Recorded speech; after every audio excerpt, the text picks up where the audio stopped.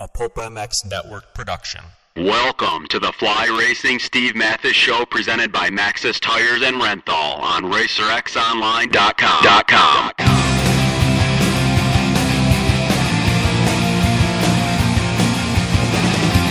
With your continued support of our sponsors, we have surpassed 1,500 podcasts delivered with over 15 million downloads.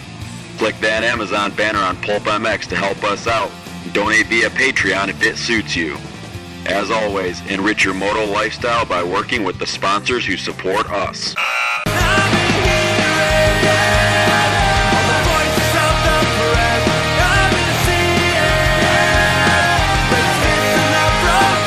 The original Moto Podcast, featuring legends of the past, stars of today, season previews and race reviews, introspection, opinion, facts, and laughs. Here's your host, Steve Mathis.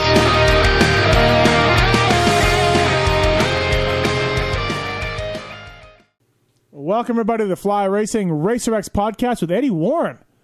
Wow, this one came out of nowhere. I'm really stoked to have talked to Eddie, and he's been a guy on my list of people to talk to for a long time. I didn't know what happened to him. You can hear me talk to him here.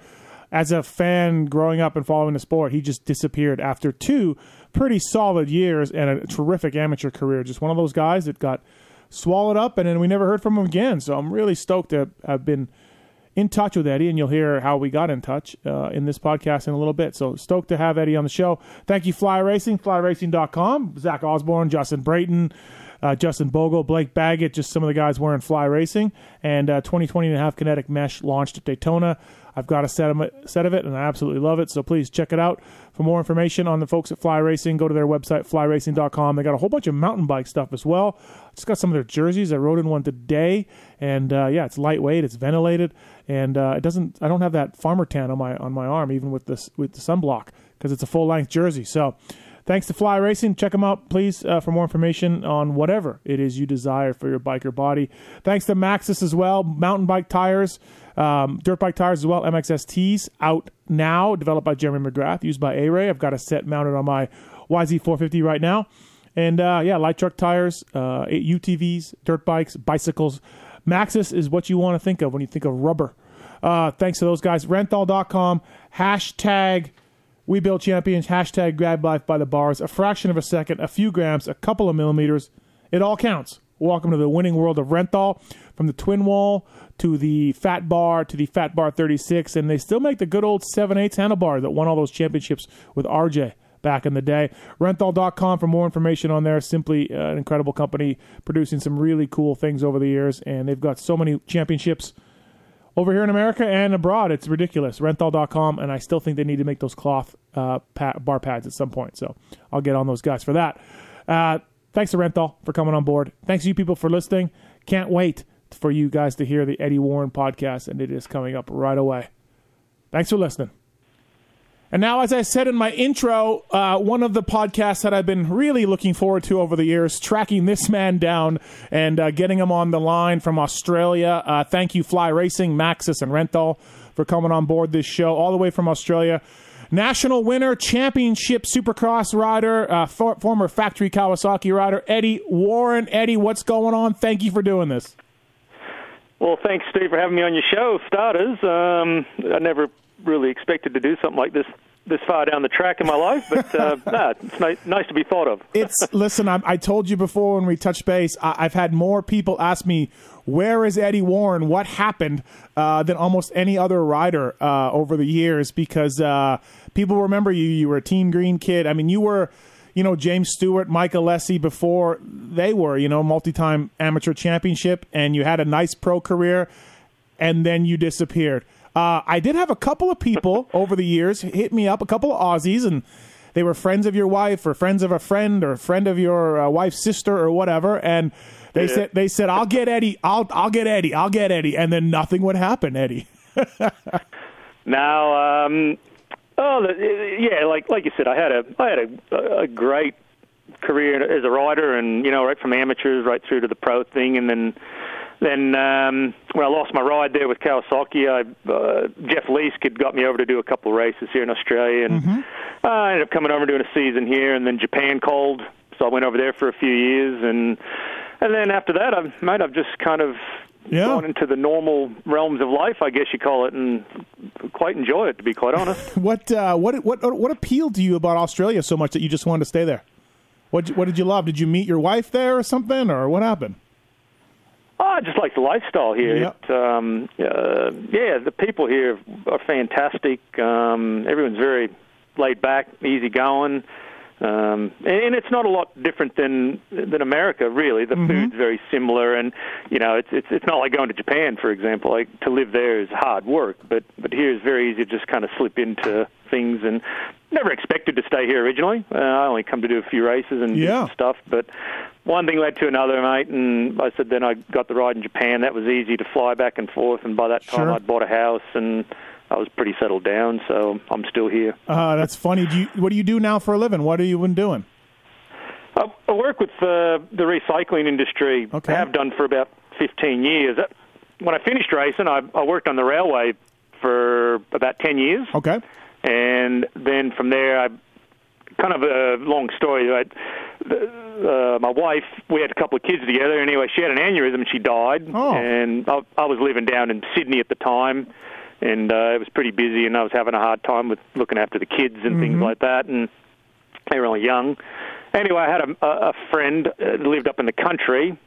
Anyway, he got me onto this job, and so I moved up here where I could kind of concentrate on the kids a lot more and all that. And, I've been doing that for about 15 years. So I get a machine that's basically been painted, and I put all the electronics and hydraulics in it and things. When I say recycling equipment, it's mainly like cardboard presses, cardboard balers. Yep, so you throw the cardboard in, and it turns it into a big cube and all that. So, I've been doing that for a long time and love it. Nice. Do you still follow racing? Are you still into it? Do you know what's going on, or either down there or up back in America? I go to probably one or two races a year here. Okay. There was a couple of kids in this town that I live in. They actually, Jay Wilson, he was just in the States. Yeah, I do know Jay. Yeah. Anyway, I know them really, really well. When I moved to this town, Glen Innes, they lived here, so I got to be really good friends with them through the racing. Even though I was finished racing, they knew who I was, and I gave them a bit of help for a while. And so I go and watch him a couple of times a year, and and I watch a couple of supercrosses there. I watched the first few rounds this year in the States. But not a lot. I don't really have much interest, to be quite honest. Yeah. Do you ride at all? When's the last time you rode? I ride pretty much every day. Okay. We've got a little farm. We do a bit with cattle and sheep and stuff. So I've got a TTR 125 that I poke around on, Nice. Mustering the cattle or sheep or whatever. And so, I'm on a bike most days, not every day, but quite a bit, and that's enough for me, Steve. I don't need any more than that. No doubt. It's funny, I did one of these with Bader Manet a few months back, and Bader was like you, same kid, Team Green kid, and he got invited to Italy for a weekend race and then literally never went back home. Just stayed there, got some rides for Supercrosses, got a GP ride, never went back home, and still lives there. So wow, similar. You never know where life's going to take you, right? No, you don't. No. Interesting to hear your story for sure, and condolences on your wife passing away. That's a really tough time. For sure. It was a. I won't lie. It was a tough, time to get through and all that. But not trying to make it sound less than what it was, but it just, you got to get on with it. And I had a couple of kids that needed me to step up. So sure. And that was the main thing. And then when I got here, I met another great lady, Tony, who you've been in contact with through emails and stuff. And her eldest daughter and my eldest daughter, they became really good friends at school, and they're the ones that actually got us together in the end. So, oh, wow, okay. And she had 4 girls, so there was 6 girls in total. Right. And they're all grown up now. We raised them, and not all of our credit, but they've turned out to be just absolutely fantastic kids, and good. All got good jobs, and they're carving a good path for themselves, which is fantastic. So. And all your brothers, sisters, family, all back in Michigan still? You keep in touch with all of them?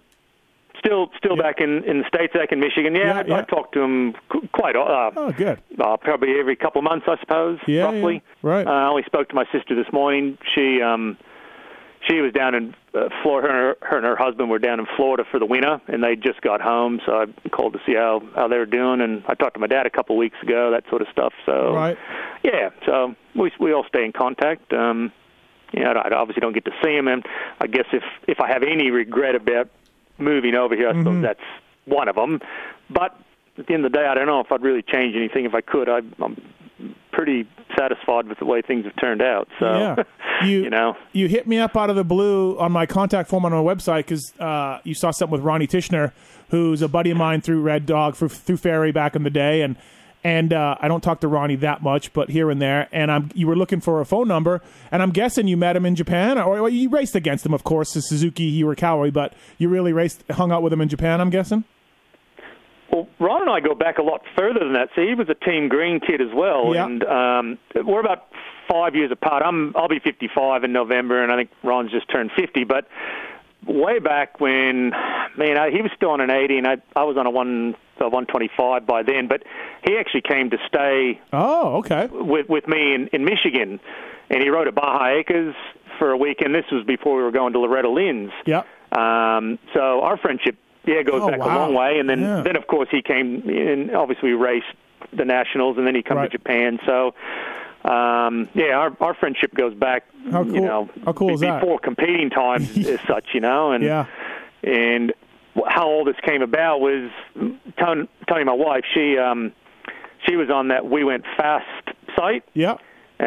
Somehow she got on it through someone else. She kind of loves all that stuff, wants to know. Yeah, and you're just like, whatever. And she's like, and that's, I have no social media platforms at all. I don't deal with any of that stuff. And she's going through all these photos all the time. She's going, "Oh, do you know this guy?" I'm going, "Yeah, I know him." And anyway, she come across a photo of Ronnie, and she said, "Oh, do you know that guy?" I said, "I know him really well." Yeah.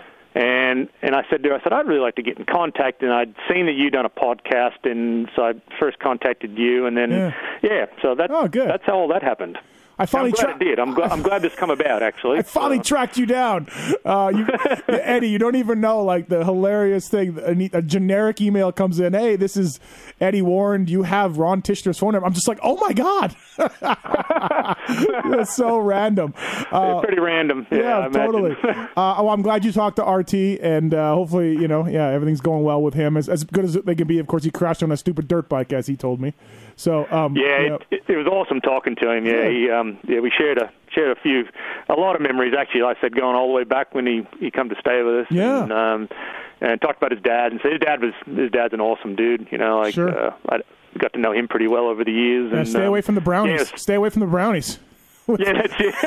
Or the peaches. Yeah. Remember him and Tip, I think it was, used to stew those peaches in moonshine. I know. Stay away. I never had any of them because I was fairly young and racing at the time, but I heard a lot about them. So I never either, but I remember Ferry telling me, "Hey, if Big Ron offers you anything, don't take it, dude, because you got to work on my bike. You got to work on my bike today." That's it. Good times. So I'm interested, like, you had a fantastic amateur career, of course, and became a factory Kawasaki rider. Early on, let's go back in the time machine a little bit. Early on, when you're racing, growing up in Michigan, I mean, this is before Jeff Stanton. This is before, you're kind of the guy. I guess Bigelow brothers were before you. Are you always really fast, Eddie? And are you always thinking, I want to be a professional motocross racer? Probably not. I guess it's like everything. Does anyone ever get into something and think they're going to, make money and do it for a living? I don't think so. We got into racing because it was fun, and, we liked the people that we hung around with and all that. But I guess in saying that, it didn't take long to realize that, we probably were reasonably quick at it. Yeah. We started winning some races, and I guess by the time I got to, when I was about 12 or 13, well, we went to High Point and done our first national on an 80 when I was 11, the amateur nationals down there. Yep. And we just went down there just to be part of the nationals, never having any intention of doing well. We didn't, we'd never raced out of Michigan hardly. Yeah. Anyway, we went down and won, and I guess we thought, In saying that, that wasn't with all the fast dudes from the West Coast at the time. That was back in the day where it was pretty much, probably the east side of the country, I guess you'd say. So there weren't guys like Ron Lachine there, and maybe those guys if they were racing at the time. But nevertheless, it was a national, and it was it was a pretty big achievement as an 11-year-old. Did you? I guess things just kind of went from there, I suppose. Did you grow up with a track in your backyard? Did your dad race? Like, how did you ride every day after school? Because people got to remember, like, back when you did it, like you said, you didn't go to Florida for the winter back then and all that early on. Like, you were stuck in a snow-filled state half the year. My career started from the time I was born because my dad, he worked for Harley Davidson. As a factory mechanic for a guy named Bart Markle. He was a flat tracker.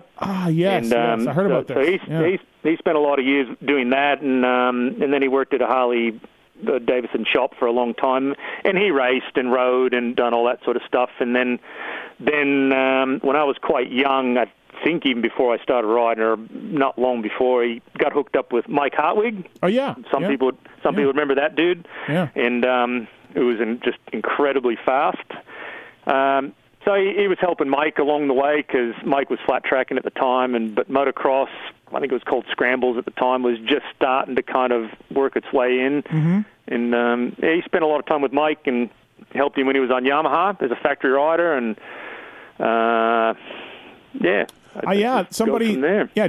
Davey Coombs told me your dad was doing your motors and they were unbelievably fast. Your dad totally knew what he was doing, and from his flat tracking days, and you always had really fast bikes your whole time. Your dad was an ace tuner.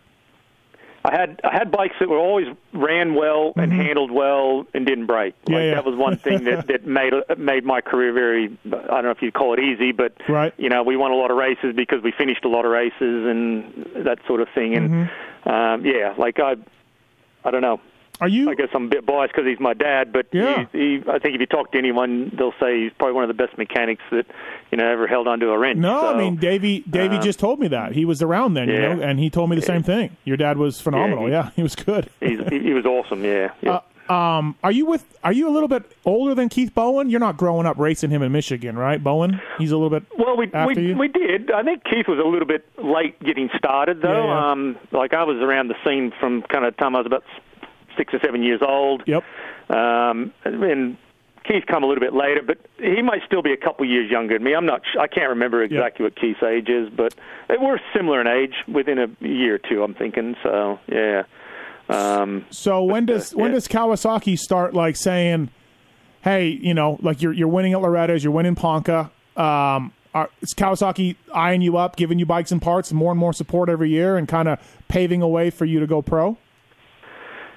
Well, we started on an MR50, like maybe a lot of that was kind of the first real motorcycle for kids, I suppose. Then from there we went to an XR75, then we went to RM80s, and then in '79 Kawasaki in the States brought out the first KX80, and it was probably the first real motorcycle, small motorcycle. You know what I mean? Yeah. The RM80s were all right. Yeah.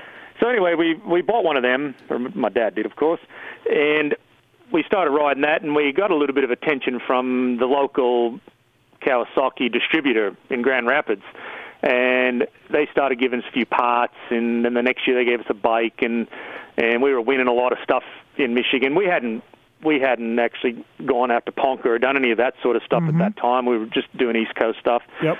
Anyway, we were winning most of the stuff on the East Coast, and Team Green, I guess, was kind of getting going by then. They took a little bit of notice, and they wanted a guy back.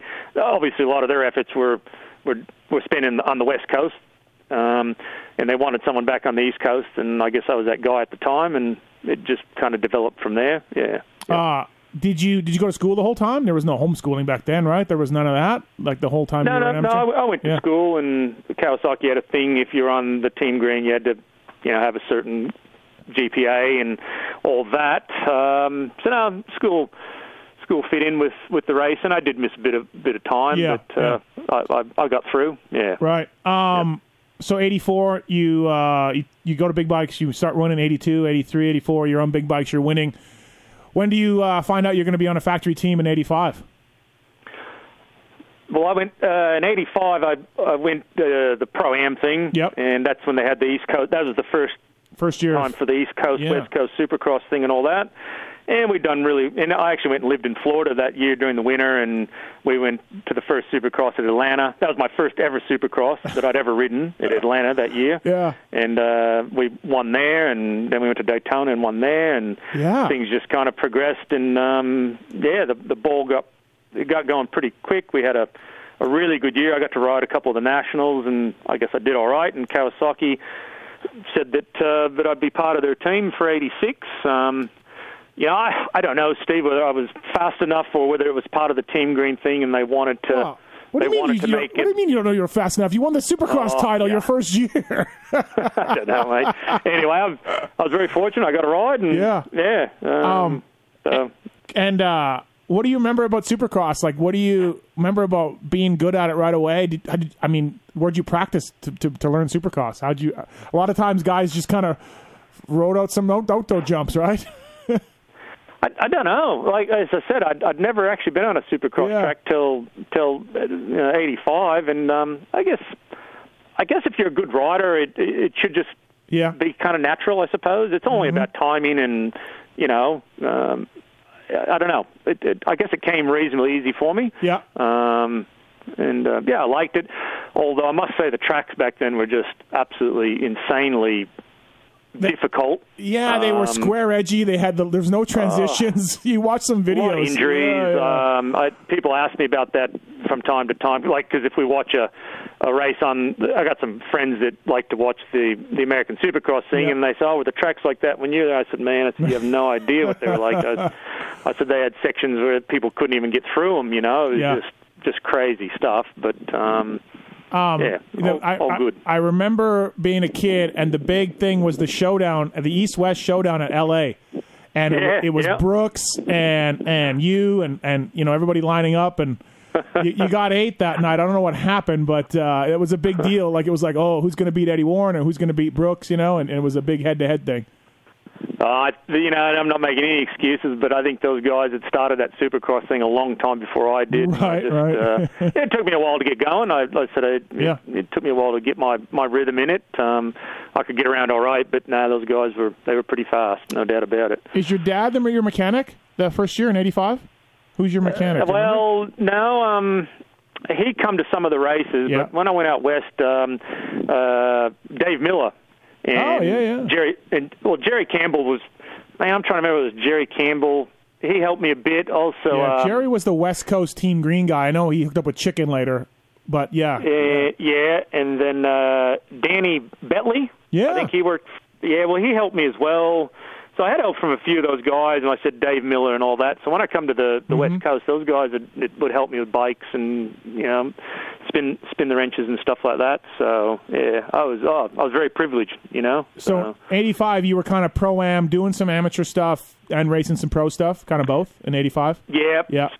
Still had commitments to do Ponca City and Loretta Lynn, all that sort of stuff, which I did, and but then I got to ride a few of the national. I think I did High Point and some of the West Coast stuff. I don't know what I'd done. Maybe 6 or 8 through the year, possibly.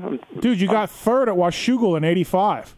That's great. Yeah, that's awesome. Yeah, I'd done all right for the first year. Yeah. I would say so. Do you still have the championship plaque somewhere? Do you still have it? The 125 Supercross. It'd be in my dad's barn back in the States.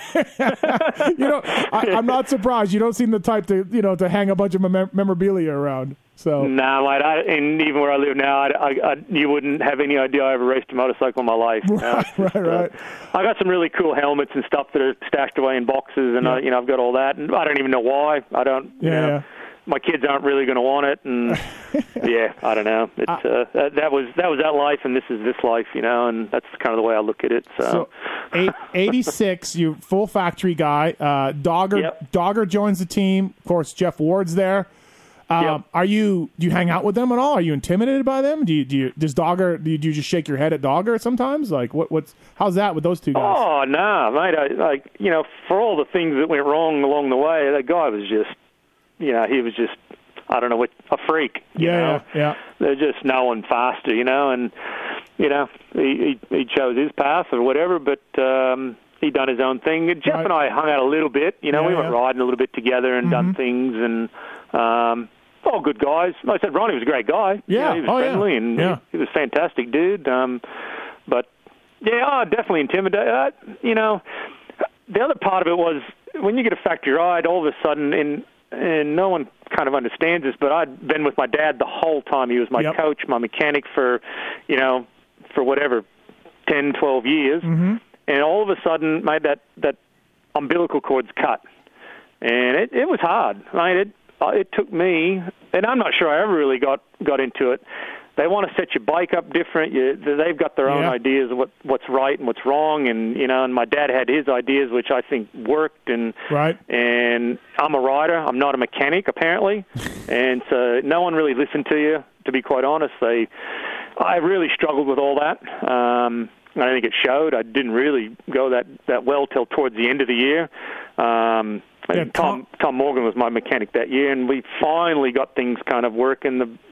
The bike was fairly slow in the beginning, and by the end of the year, we got it running pretty fast, and the results showed it. So it's one of those things too. And I've done so many of these podcasts with guys like Ronnie Tishner or Kehoe or Holland.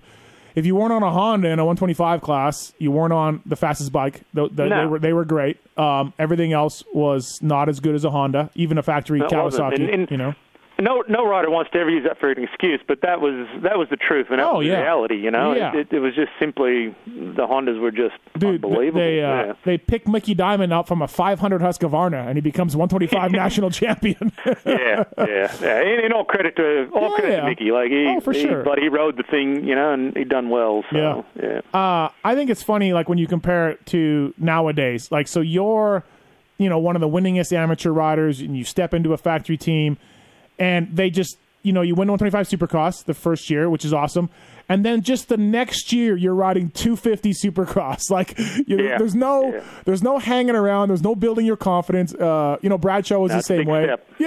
Yeah, here you go. Here's Glover, Ward, Johnson, everybody. Yep. You either do it or you don't. And that's their attitude. If you've got what it takes, you'll go on. If you don't, then see you later. Yeah, pretty much, right? It's pretty brutal and pretty vicious, but that's what it's going to be like, and so. You did you wore Answer for I think both years. How did that come about? How did the East Coast guy get a hold of Eddie Cole and get that going? A guy that may still work at Kawasaki, Mike Preston. Oh yeah, I think he's still there. I don't know, but he was working there for R&D at the time. Mike was quite a good rider in his day, and he got hooked up with Kawasaki in the R&D department, and another guy named Jim Cook.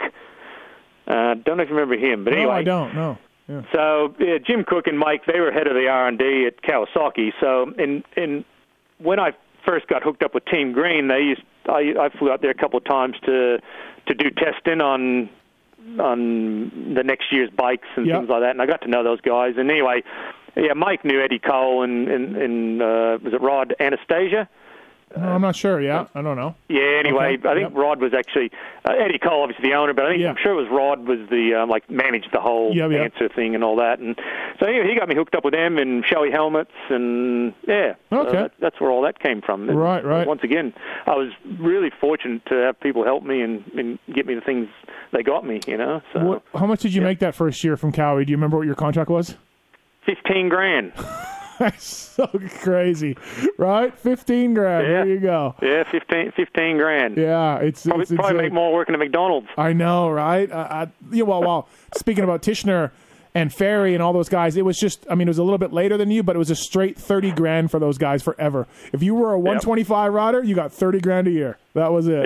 Yep. So, when you look at your results, I guess let's go into Broome Tioga. 1986. It's a complete mutter. I read about it in Cycle News, and you won the overall that day. What do you remember from that? I think you went 3-1. 6-1 I went. Oh, 6-1. Okay, yeah. Yep. The first motor was dry. Yeah. And then in between, started raining, and I thought this is fantastic because coming from Michigan or the East Coast, we rode in a lot of mud over the years. We've done a lot of ice racing, all that sort of stuff. So slippery surfaces were, right up right up my alley. So, it started raining. I just thought this is great, and just kind of went on to win that race, and it turned out that I got the overall for the day. So, yeah, it was pretty exciting. Yeah, really, right? Pretty happy with that. Pretty awesome, yeah. Thanks for listening to the Fly Racing Racer X podcast with Eddie Warren. FlyRacing.com for all your needs out there, whether it's head-to-toe, jet ski stuff, snowmobile stuff, motocross stuff, gear, aftermarket parts and accessories. Man, they got it all. Firepower things over there. FlyRacing.com for more information on that. Please check them out. Also, I want to thank Maxxis.com. Renthal.com, you know their name as well. And Racetech, Pulp 20 is the code to save. Get your motor work done. Get some suspension work done. Eddie Warren probably raced against a lot of guys running Racetech way back in the day. That's how long they've been around performing top-notch work. Pulp 20 is the code to save with Racetech.com. And thanks for those guys for coming on board as well. So thanks, everybody, for listening. Really digging this podcast. Let's get right back to Eddie Warren. Well, but here's the thing. So, kind of talks about in cycle news, Eddie Warren from Michigan uses his mud skills, blah, blah, blah. The next week, the series goes to Millville, and you get second in the second moto, third overall. And then that was dry or whatever. And then the next week is Hollister in California, and you win the overall.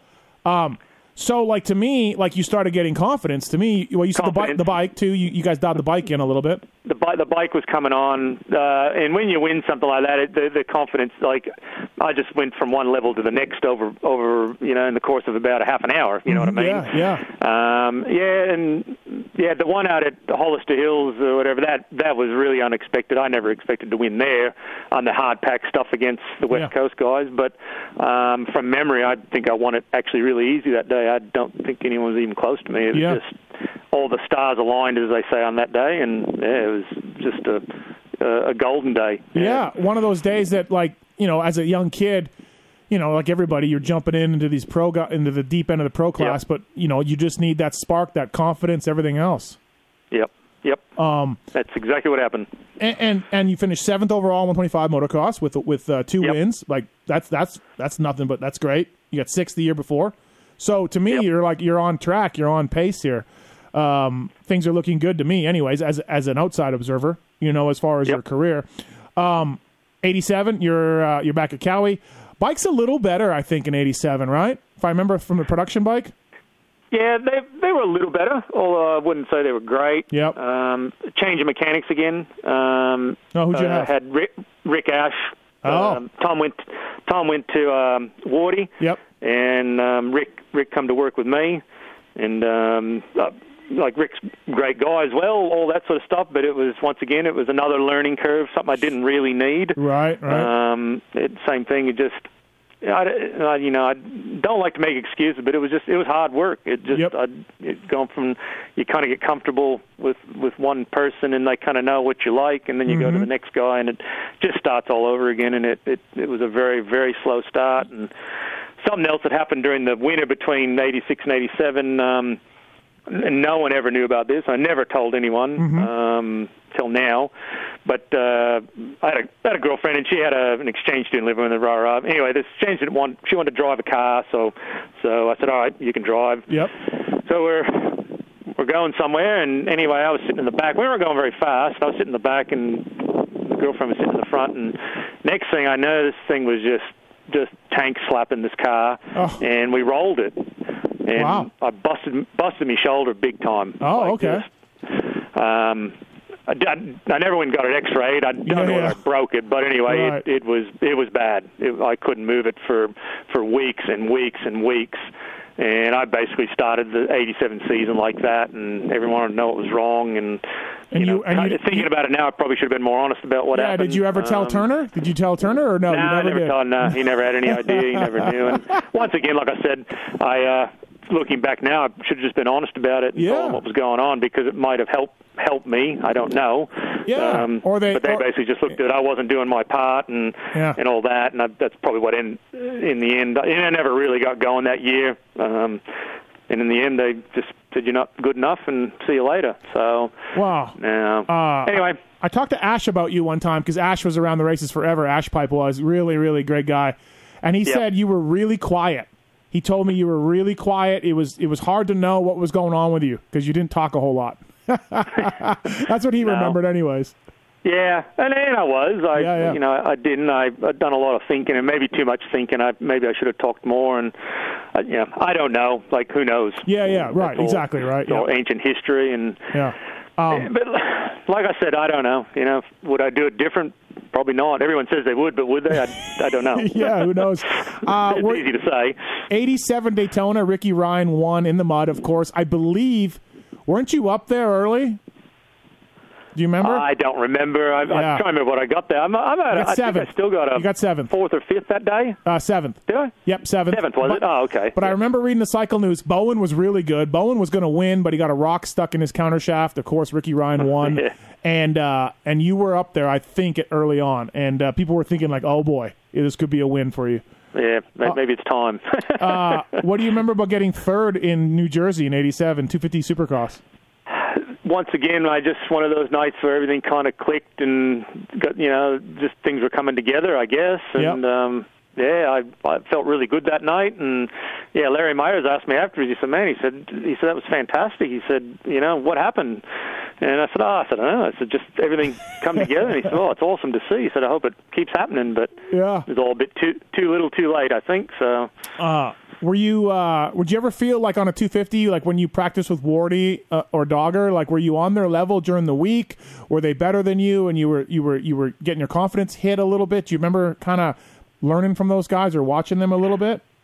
I think I was on pace with most people most of the time, but I suffered really bad with arm pump. Did you? Yeah. I always did, always had.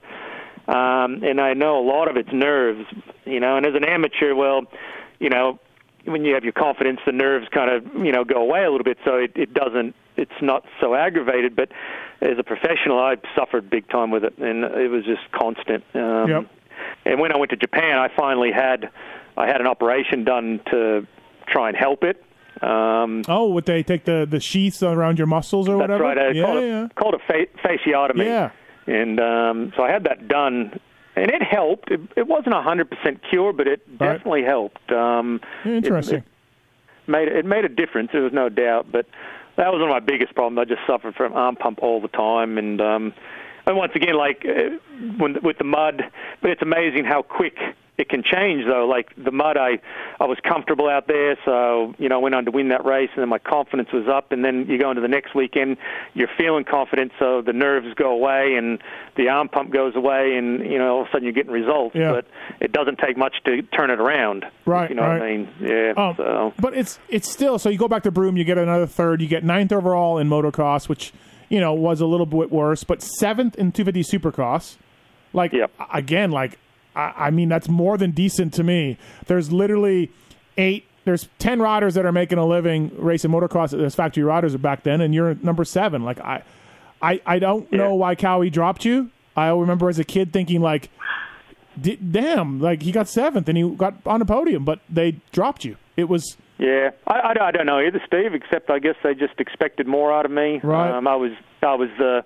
You know, I was the 3rd person on the team, and I was definitely 3rd. Yep. And that's, you know, I guess they looked at Jeff Matasevich coming through, and they probably thought he had more potential. They probably didn't know it at the time, but so it was could be it. It was time to bring. Yeah, obviously Ronnie and Jeff they proven themselves. They had the really good results. So I think it's just a vicious. It's just a vicious game. No. Well, when you look at your results, I mean, you know, again, you finished in the top 10 in every series that you finished, like you were meant to be in. You know, like you were moonlighting in 250 Supercross in 86. So you know, and you did a few 85 250 Supercrosses. But every time you started the series, you finished in the top 10, and that's how dog eat dog it was back then. Like you would be making so much more money now in 2020, Eddie. You know, but people that have never been involved, they don't understand what it's like to go from, you know, as a top amateur and, you know, winning everything to going into the professionals. Mate, it's like you've gone to a different universe. It is just you go from, you know, maybe 1 or 2 guys that are fast to going where there's 40 guys that are fast, and, you know, and they're hungry, and it's just a bloodbath every time you go out there, and it's it's daunting, yeah. to say the least. What'd you have for 88 in the U.S. for offers? You had to have had some offers. No, I had nothing. Oh, stop! I didn't approach anyone. Really? I didn't even go there. I just thought, well, that's it. I had my shot, and I didn't make it. Whether it's a combination of me not doing enough, and I didn't really know, and I don't know. I was just disappointed and depressed, and so you were basically ready to quit. Yeah. I was ready just to hang it up and go and find a job. So what, was kind of. When does Lease call you to go down under? Like when was that? Well, that happened in '87. At the end of '87, okay. I come to over there. He invited me down, and I'd done the race for him in Perth for his dad. And then while I was there, another promoter rang me up and said, "Oh, do you want to stay on for another week or so and go to another Supercross?" Which I did. And then another promoter rang me up, "Oh, do you want to stay on?" So I ended up doing 3 races down there in the end, which was great. I loved it. I got to see a bit of Australia and travel around a little bit while I was here. And then I had commitments to go back to Englishtown in New Jersey. Yeah, that's right. So, Cowie had to do that. Yeah. I could have stayed there. They were quite happy to keep supplying me a bike and racing and all that. But I said no. I said I've got to get back for Englishtown, and which I did. You're like I got one more race for these guys before they fire me. That's pretty much. I knew it was coming. Right. I hadn't been told yet. Oh, you hadn't been told? Okay. Yeah. No, I hadn't been told. Anyway, once it was all over there at Englishtown, Roy Turner sat down and he said, "You're not going to get a ride next year." And I said, "Oh, I pretty much assumed that." And I said, "Anyway, so life will go on." He at said, Englishtown, like at the race? Yeah, at the race. Yeah. Oh, jeez, that's harsh. Yeah. Wow. The race was over at least. Yeah. But okay, so anyway, I just said, "Oh well, that's life, mate." I said, "What?" He said, "What? There's nothing else to say." I said, "Well, what do you want me to say?" I said, "I don't know, Roy." I said, "It didn't work out, I guess." And that was kind of the end. Oh wow. So then, when you're going to Australia before the Englishtown, are you doing supercrosses or motocrosses? In Australia? Yeah, in Australia. Like, are you doing indoor Supercross. Oh, Supercross stuff. Yeah, okay. yeah. Well, they were the one for Leesky was a big indoor. Yep. And then the other ones were at like showgrounds. Sure. So they were outdoors. Right. Good tracks, though, from my memory. They were pretty awesome. Yeah. Leesk was in America at this point, so was he down there racing Yamahas, or what was he doing? I don't remember. Was he come back and raced that race that I was in.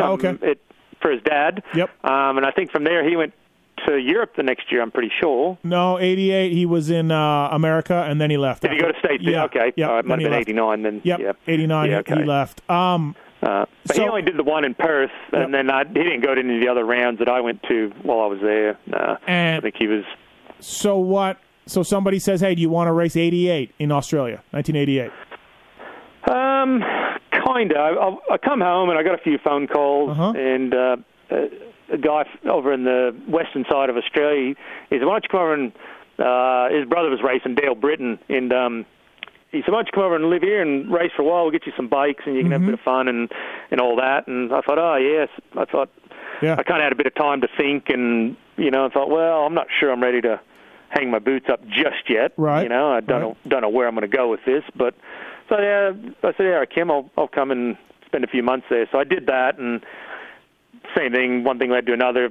Some promoters got in touch with me because they knew I was living over there, and I'd come back to do a few races. And I started talking to some people, and they asked me if I wanted to come over for 89 and do a season. And I thought, yeah, why not? I kind of had the bug back again. And so I'd done that, and 89 and 90, 91, I was here in Australia. Is that so you're racing Dak? Are you racing Dak and who else? Dak was in Europe too. Was he? Okay. At the time. He come back in 91, I think, and race, but he was kind of right at the end of his thing. Okay. He was still riding for Marble Yamaha at the time, and but that was his last year, and then he went on to be the team, start his own team and all that. And then in 91 there was a Pan-Pacific Supercross series. Okay. Which I competed in, and during that time we went to Japan. Yep. And it was probably one of the best Supercrosses I had.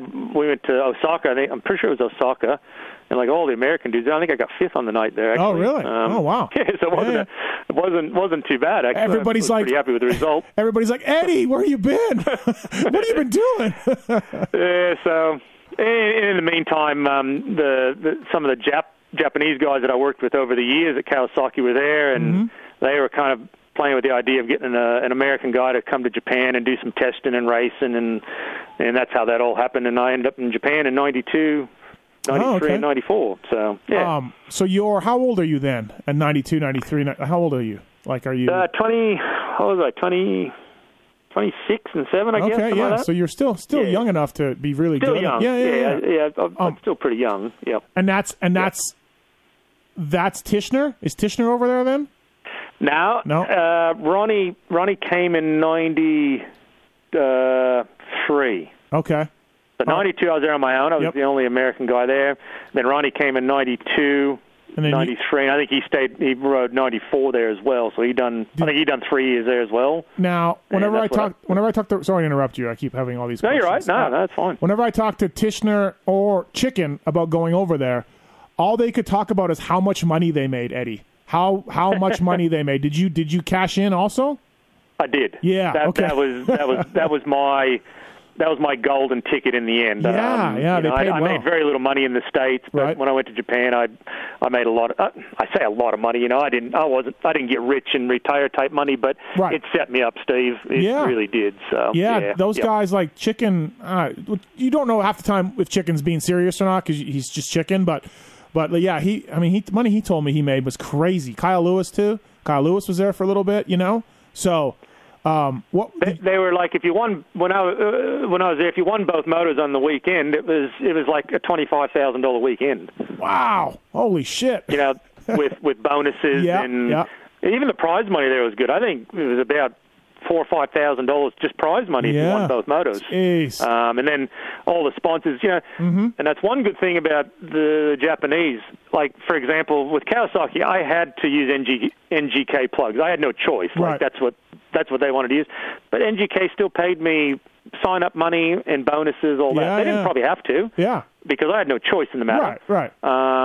But they're still very honorable, you know what I mean? Right.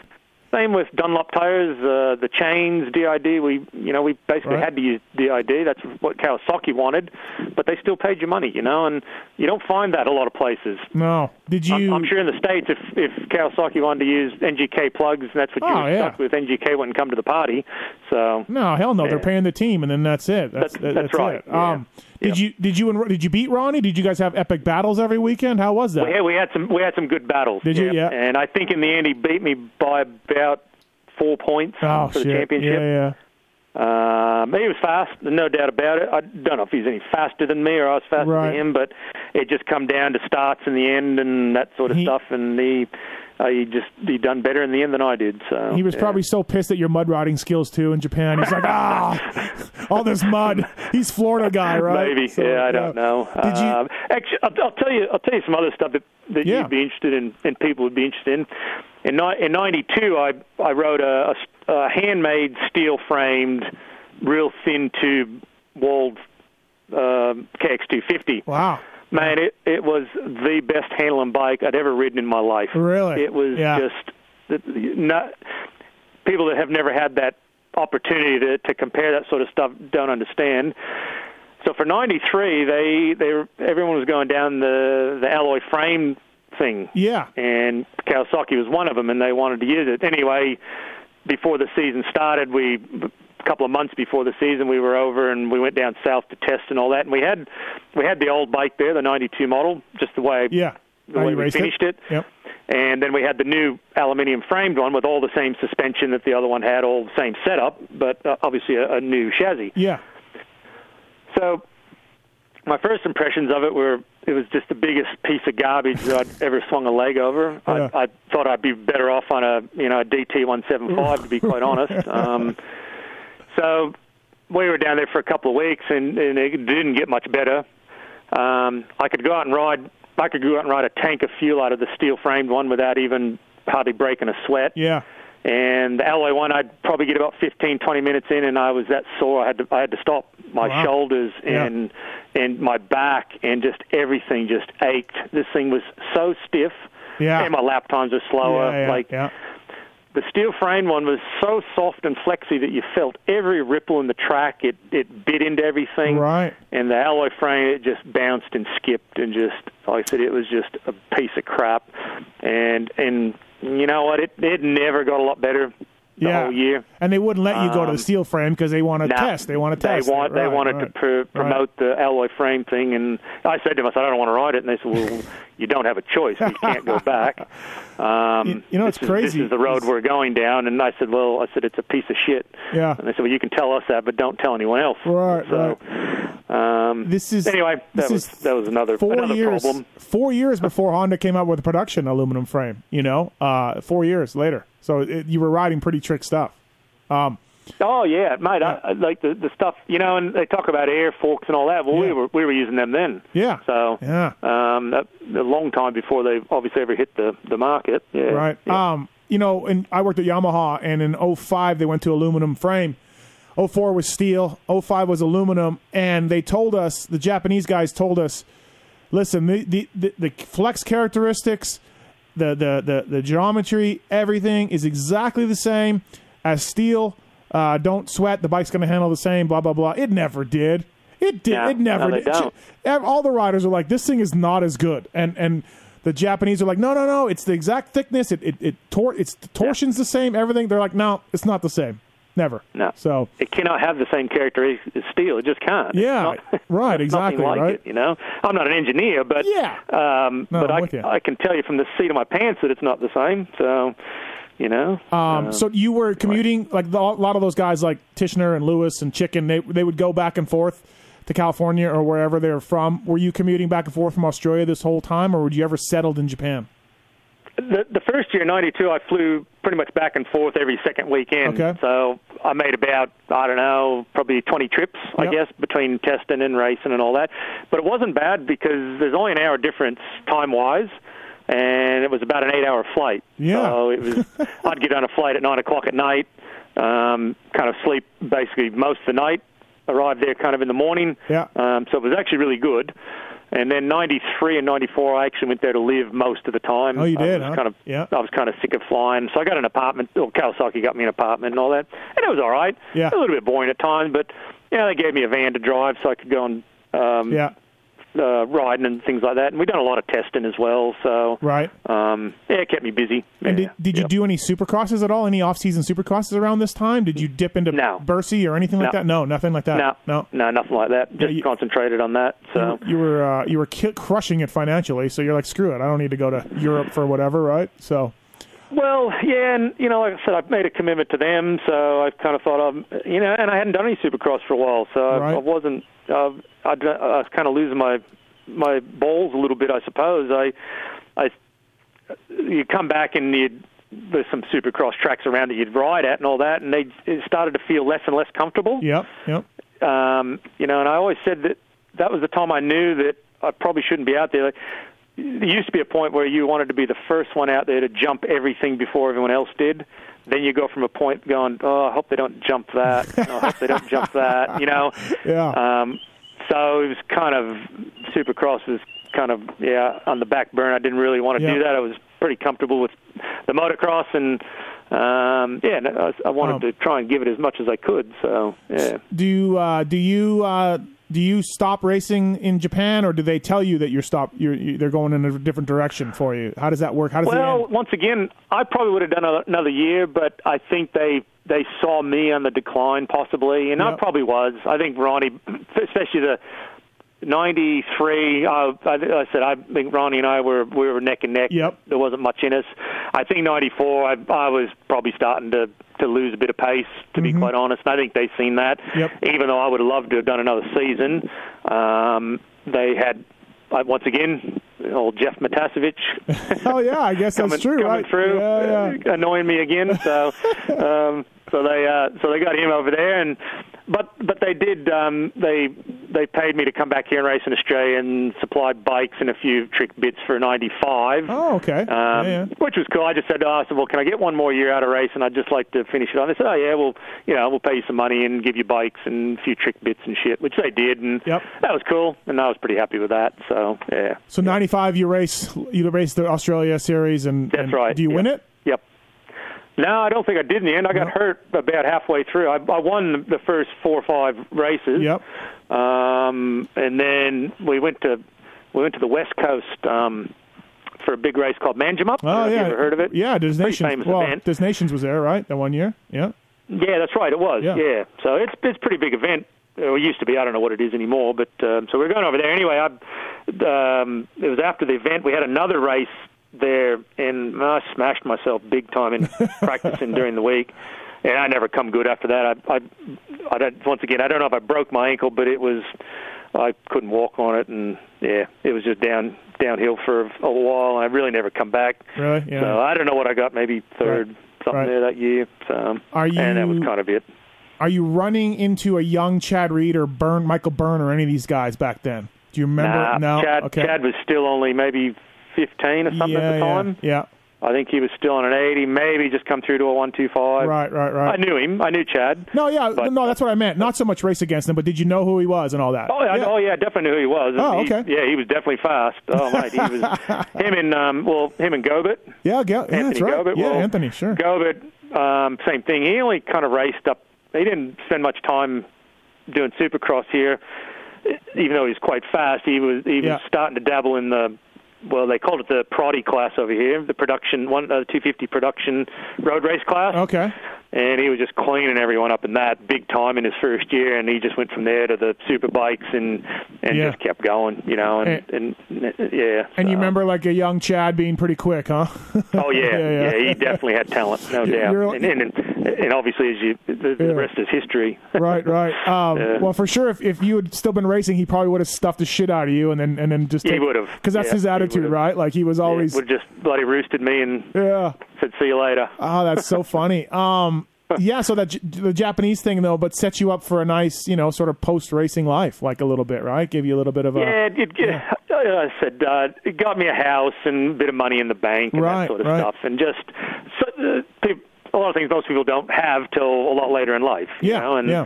From there, I got a job on the railway, and that went for I said about 10 years. That was a cool job, believe it or not. People might think what a weird job that is. Yeah, I have no idea. Was it cool? Yeah. It was very interesting. It's fairly it's a fairly sophisticated system and quite technical when you get into it and all that. So that was fun. I was just what they call a fettler. So we'd go out and re-rail and weld the rails together, and we'd build switches and install them and things like that. And that was a fun time. So, you know what's funny about your career, Eddie, is you have to me you have good results in America, and you're standing on a podium, you're winning races, incredible feats when you look back at racers who've never been able to do that.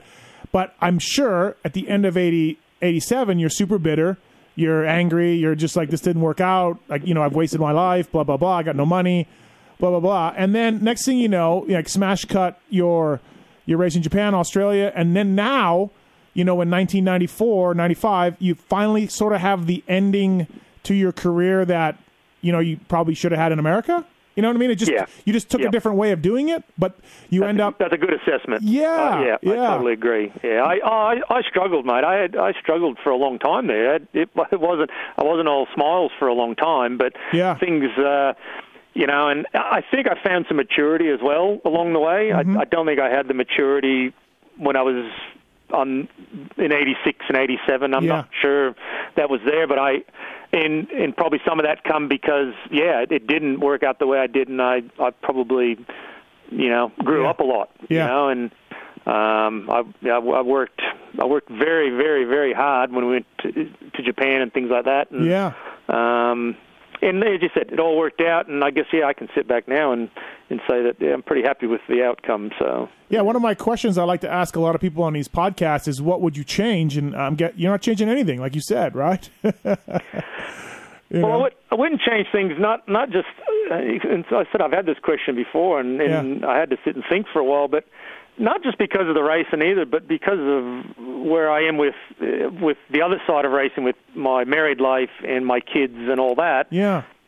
I wouldn't change it because of that, because it turned out really good. My kids, I said, are fantastic. They never got into trouble. I'm not trying to say they were ever perfect. None of us are. They all had their little bits and pieces. But I said, in the end, mate, they've all come through this thing without getting into the drugs and getting into trouble. And so, you know what? I wouldn't go and change it, because you know what? I might not like the other outcome. So I'm very happy with where it all turned up. Probably at times I wasn't, obviously, but in the end I am. So I wonder too, like, you had so much success as an amateur. I mean, when I was a kid, but when I talk to people, the fastest riders they've ever seen at Loretta's, or the fastest amateur kids, or whatever, your name is in that. You know what I mean, for that time. And then you win your first ever Supercross. You win the Supercross championship the first year. You're probably like, I got this. This isn't that hard, right? Maybe, who knows, right? You're a kid, right? That's right. You had a lot of success for a long time before, like you said, you sink or swim. Here you go. That's right. So and it's like that, and it beats you up, and some people get through it. You look at a guy like Ricky Carmichael; he would have went through the same thing. Yeah, it would have been no different for him. And he just, like I said, he obviously had a lot more maturity than I had, and he handled it better. And look where it got him, and I just didn't quite have that. So, it's just the way it is, and I had to deal with it, and it took time to work it all out, and Fly Racing Racer X podcast with the great Eddie Warren. I cannot believe I finally found you, and we're doing this. It's amazing. Sponsored by Renthal and Maxis, of course, all on board with us. I'll let you go here, Eddie, in a little second. A few questions for you. But favorite race ever, either any continent, any Japan, Australia, America. What's the race or two that you look back on real fondly?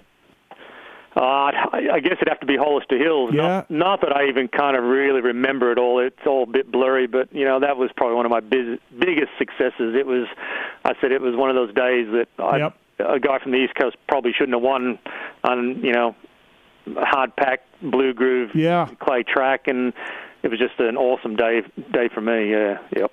Where's the trophy? Don't have it, do you? It's back in my dad's barn with everything.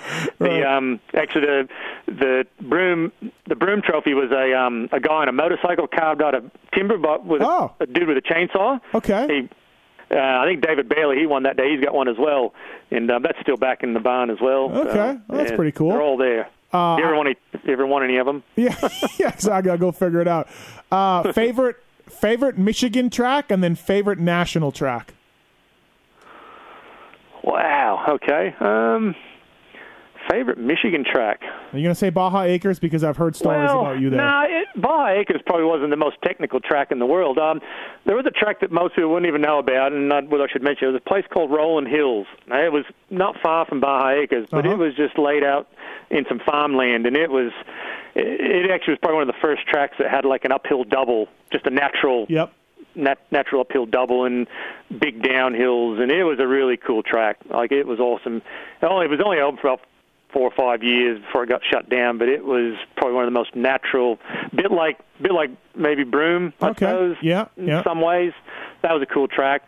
God, Eddie, and then probably my national track would be probably Broome. Yeah, God, I really like that place. Every rider I ever worked for, from Nick Way to Tim Ferry to Sean Kalos, they all hated Broome. Really? Nobody liked Broome. The rocks and the shale and everything, nobody liked it. Yeah. I like all that natural. Yeah. We had a few of those tracks here in Australia. I just love those sorts of real natural. But once again, it sorts the guys out from the rest, and right. You coming over the hill from the backside to the front side at Broome, and you come down and you sweep down that hill. That's pretty cool. All that, and you go back up and everything. Also, it gets rough and ruddy, and it does. It's I like that sort of stuff. Yeah. Well, man, I was going to ask you your favorite bike, but that Cowie, that there's no question. The 92. Yes. What do they call? They used to call a SR KX. SR, yeah. The SR, I think. Special Racer, I think, is what it stood for. Yeah. That thing was just unbelievable. It was fast, and it handled. It was just Right. like I said, I was very fortunate to be able to experience all that stuff. Yeah, that is pretty cool for sure. Back then nobody was seeing that stuff, right? It was pretty cool. Yeah. Yeah, absolutely. Well, Eddie, thank you for reaching out to me, and thank you for agreeing to do this. You've been on my list of guys that I'm just like, I need to talk to Eddie Warren. I have so many questions. Like I said, like as a kid, I'm like, dude, this guy won nationals. He was top 10. He podiumed the 250 Supercross, and he's just gone. And I remember Motocross Action putting you in 88 or whatever, saying nobody knows where Eddie Warren is. Like they were like they just made a photo of in a comment, and it was just one of those guys that I've always wanted to talk to. So I'm stoked, man. Well, I'm glad this all worked out, and we got in touch with each other, and it was fantastic. I appreciate you having me on the show, and I hope it's answered a few questions that you and maybe others have had. And you're still around. You're still alive. It sounds like you're doing good. It's all good. I'm still around. Like I said, I still ride a bike once in a while, and right. I'm very, very happy. Yeah. Thanks for doing this. I really appreciate it. Good luck with everything going forward, and stay safe, by the way, in this crazy time we're in right now, man. There's no races going on right now, and I am just sitting here wondering what's going on over here. So. Yeah, I think it's going to be a long battle. But I think everyone will get through it like we always do. And but no, I really appreciate you having me on the show. I really do. Thanks, Steve. Thanks, Eddie. I'll talk to you soon. Thank you. Cheers, mate.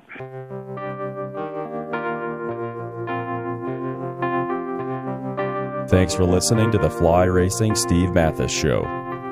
Don't forget to check out some of our past shows, including motocross legends such as The Bad Boy, Rick Johnson. I looked down and my hand was junk. It was sitting over to the side. The tendons were jerking in weird places. And my biggest disappointment with Danny Storbeck is that he never said sorry. Because Danny and I were friends, and we've never talked since. Brian Lunas. Before the 500 event, Dave and I fly to Germany, go down to Stuttgart.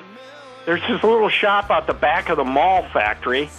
We get our cylinders, take them back, and, off we go. And, we ran Nicosil cylinders as a factory part for a handful of years before anybody ever saw it in production. Dave Arnold. And Magoo was all, how he did the big pancake thing, and he's got the thing, he's completely laying on the gas tank trying to miss his tree. He would have gone even harder, jumped farther if that tree hadn't have been, if it hadn't have been there. The Hurricane, Bob Hanna. I love the guy. I don't dislike. I think he's the greatest competitor this sport ever had. Absolutely 100% in my mind. I firmly believe that statement I said about these modern-day guys in Switzerland or Holland or Belgium on 45 minutes on the same bike. You're not beating Roger. Are you crazy? Right. They're not doing it. If they think they're so much better nowadays than they were in those days, they're fools. They're different bikes, different times. The Beast from the East, Damon Bradshaw. It got to the point where I didn't want to leave home, and once I got to the race, I wasn't into it. If I wasn't going to give 100%, I'm not going to take their money. The working class hero, Doug Henry. It was definitely an emotional moment for me, just thinking to myself, that's it, and it's amazing the stuff that goes through your head in a short amount of time of the things that, that I was going to miss. The Dogger, Ron Lachine. Until you really open your ears and you want to listen to what they're saying, it's like beating a dead horse. And I know from personal experience, did anybody ever sit me down? Of course they did. Everybody did. Pro Circuits, Mitch Payton. There's two ways to make the money. One is you can sign for money, or two, you can earn the money. I'm a high believer in earning the money. I think they ride better when they earn the money. 7-time Jeremy McGrath. I was so mad, so disappointed and so frustrated that I pulled pits and I left. Every point counts. I could kick myself to this day for not just riding around in tents. It's been no problem. My ego got in the way, The O Show, Johnny O'Mara. Stuff that you'd sit there, you didn't even want to ride it, you just wanted to just look at it all day. I got a chance to test all that. I like that era I was in, I really do. Search Pulp MX in the iTunes store to enjoy these and over 800 great motocross podcasts. As the days and the months and the years go